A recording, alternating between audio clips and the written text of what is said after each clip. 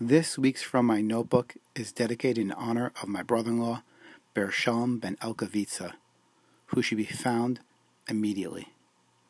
We saw in last week's Parsha, Shlach, that though Miriam spoke negatively about Moshe Rabbeinu, instead of being upset with her, he prayed to God that she should be cured from her ailment, from her saras.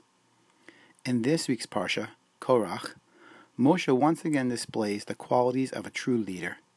In the Parsha, though Korach, Dasan, and Aviram had turned against Moshe and said negative things about him, still Moshe tried to make peace with them. It didn't bother Moshe that both he and his brother Aharon had been disgraced. Rather, the only thing that bothered him was the disgrace of the Torah. How is it that Moshe maintained such a positive outlook and that once became personally hurt by others' words against him?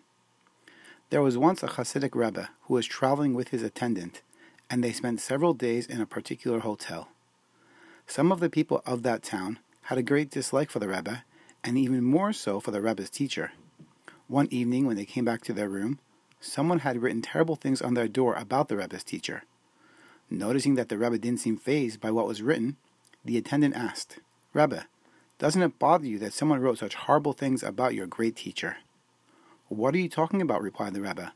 "Whoever wrote those words certainly was not referring to my teacher, for my teacher was a saintly man, so clearly they were referring to someone else." Moshe had a keen understanding of who he was and who he endeavored to be. This, coupled with his appreciation of Hashgacha Pratis, divine providence, and knowing that all of his talents were a gift from God, enabled him to be happy in who he was and not become tainted by others' perceptions of him. When we recognize who we are, we become secure in our vision and are able to live up to what God has planned for us. Wishing you a wonderful Shabbos.